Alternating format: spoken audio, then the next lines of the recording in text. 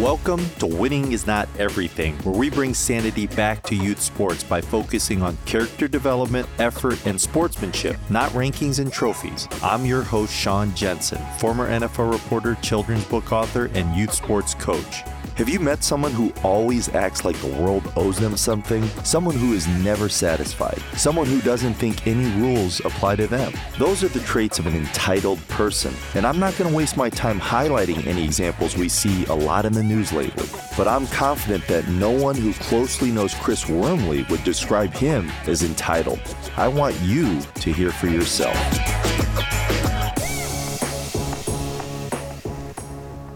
Chris Wormley oozes humility and gratitude, two traits that I often try to highlight to young people. It's evident because you see so much of the opposite these days. But Chris Wormley's achieved so much in his young life, having started at his Toledo, Ohio high school, earning an athletic scholarship to play football at the University of Michigan, and playing in his sixth NFL season, currently with the Pittsburgh Steelers. Yet the former All-American collegiate football player speaks so humbly and comfortably about himself without any hint of arrogance as we discuss his childhood and the people who shaped him. Let's get to that conversation now.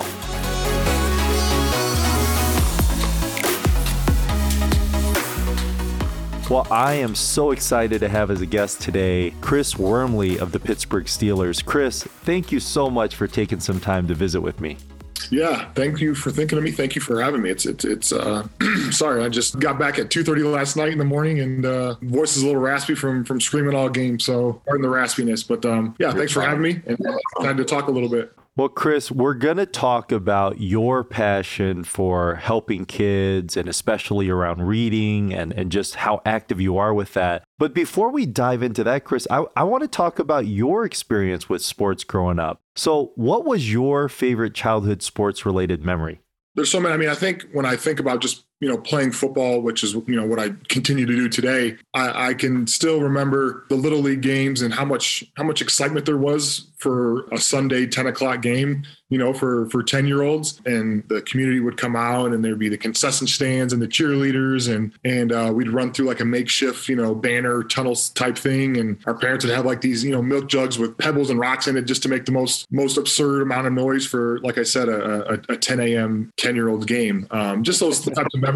And I mean, I think for me, even more so than that would just be like the relationships that I've created. And all of my, good friends to this day were either in college, football players, or the guys that I grew up playing with in Little League and in high school. So a lot of good memories, but those Little League memories are ones that if I think hard enough, I can muster up some pretty good ones. That's awesome. Hey, Chris, which coach or teacher encouraged and inspired you most when you were younger?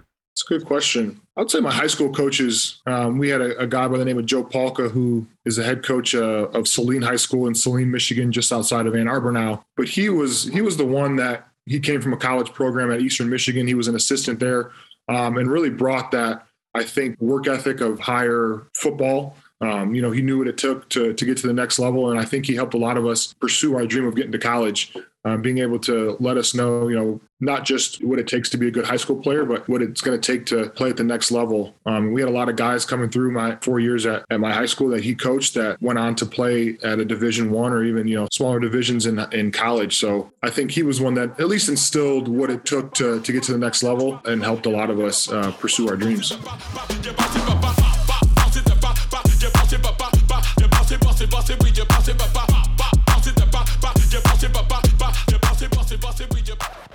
What was the most valuable lesson you learned through a challenge or defeat? I think it's just how to handle adversity. I think all great successes don't come without a challenge or a setback or adversity. And I think sports is one of the best ways to teach that, especially when you lose a game or you have a failure in a certain play or a certain match or whatever the case may be. The best part about that is usually there's another game. There's another opportunity to right those wrongs, another opportunity to make up for the mistakes or the failures that you've had. And that adversity, I think, allows you to grow as a person.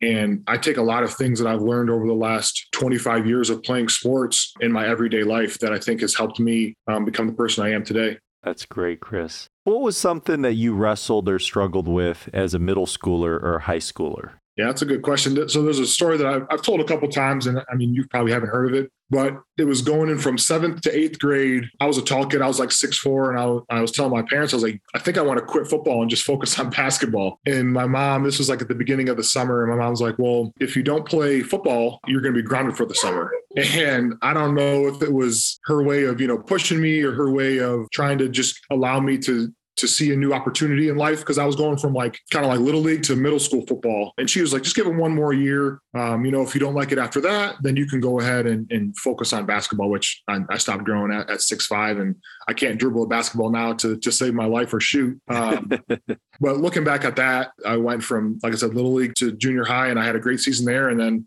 was playing varsity the next year as a freshman. So, and this is what, provides my family now. This is what I've been doing, in the NFL for 6 years. Allowed me to go to college for free, which is unbelievable. So looking back at that, I tell that story often, but it's one of those things that I probably would have played football, but I was, being a hard-headed knucklehead maybe for that summer. Mm-hmm. But it's always nice to get a little kick in the butt from your parents. And did she want you to continue playing because you had already signed up for a team or something, and she just wanted you to finish your commitment? No, I think it was maybe just that she saw something in me that maybe I didn't see, or maybe that it's hard to, I guess, think back to that time of like why I didn't want to do it. Like I said, I don't think she really meant that I was going to be grounded for the whole summer, but I think that it's maybe just a little incentive for a 13, 14-year-old kid to be like, okay, like let's just try this one more time. Like I got to go ride my bikes with my friends. I got to go to the movie, and go to the mall with my friends. So let's try this football thing out one more time.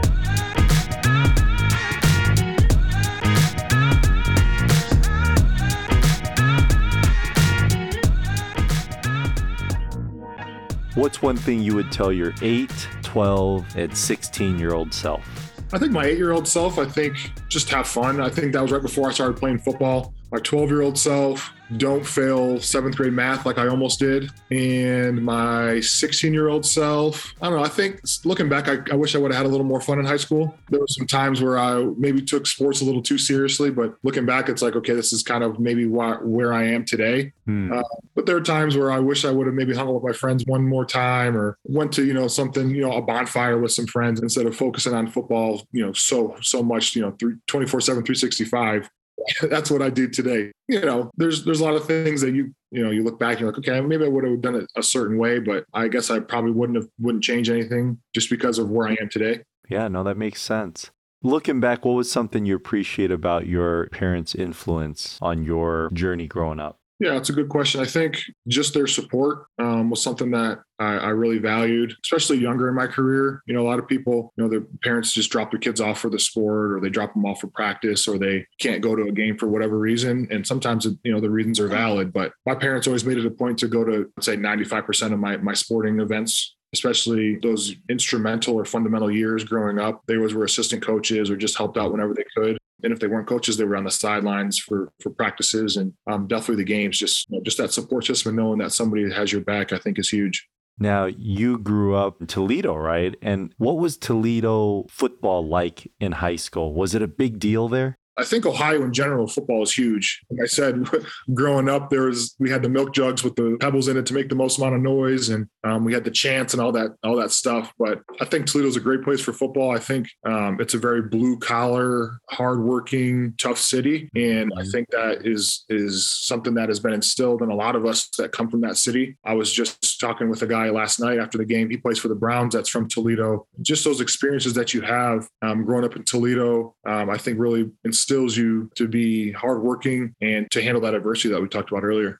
Now, I would imagine, I know it's Ohio and then there's Michigan, but Michigan was that the school that kids in your community dreamed of playing at? I mean, you were Wolverine. How special was that? Yeah, growing up only 45 minutes from Ann Arbor, it was probably 50-50 Michigan and Ohio State fans, 2.5 from Columbus, but, being in Ohio, there were a lot of Michigan fans, and I grew up a Michigan fan. I can still remember going to the spring game with my dad and going to games whenever we could, going up for the day and tailgating and all that stuff. So I think that experience really shaped my decision to go to Michigan. But not only the great tradition they have for football, but also the academics, I think, was a big part of it as well. And that was something that was instilled in me at a young age to get the good grades while also being, a good athlete. I think those two go hand in hand. And I'm guessing you had a lot of different opportunities to play football, right, at many different schools? Yeah, I knew I wanted to stay somewhat close, and there wasn't anything really closer and that good of a program when you talk about, like I said, the academics and the athletics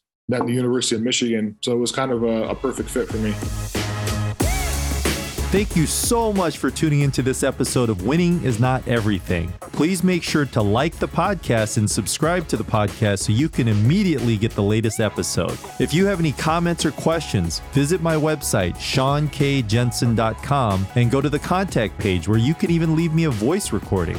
Winning is not everything, but the 3 H's to be a real hero in life are hustle, humility, and heart. I'm your host, Sean Jensen, and we'll see you again next time.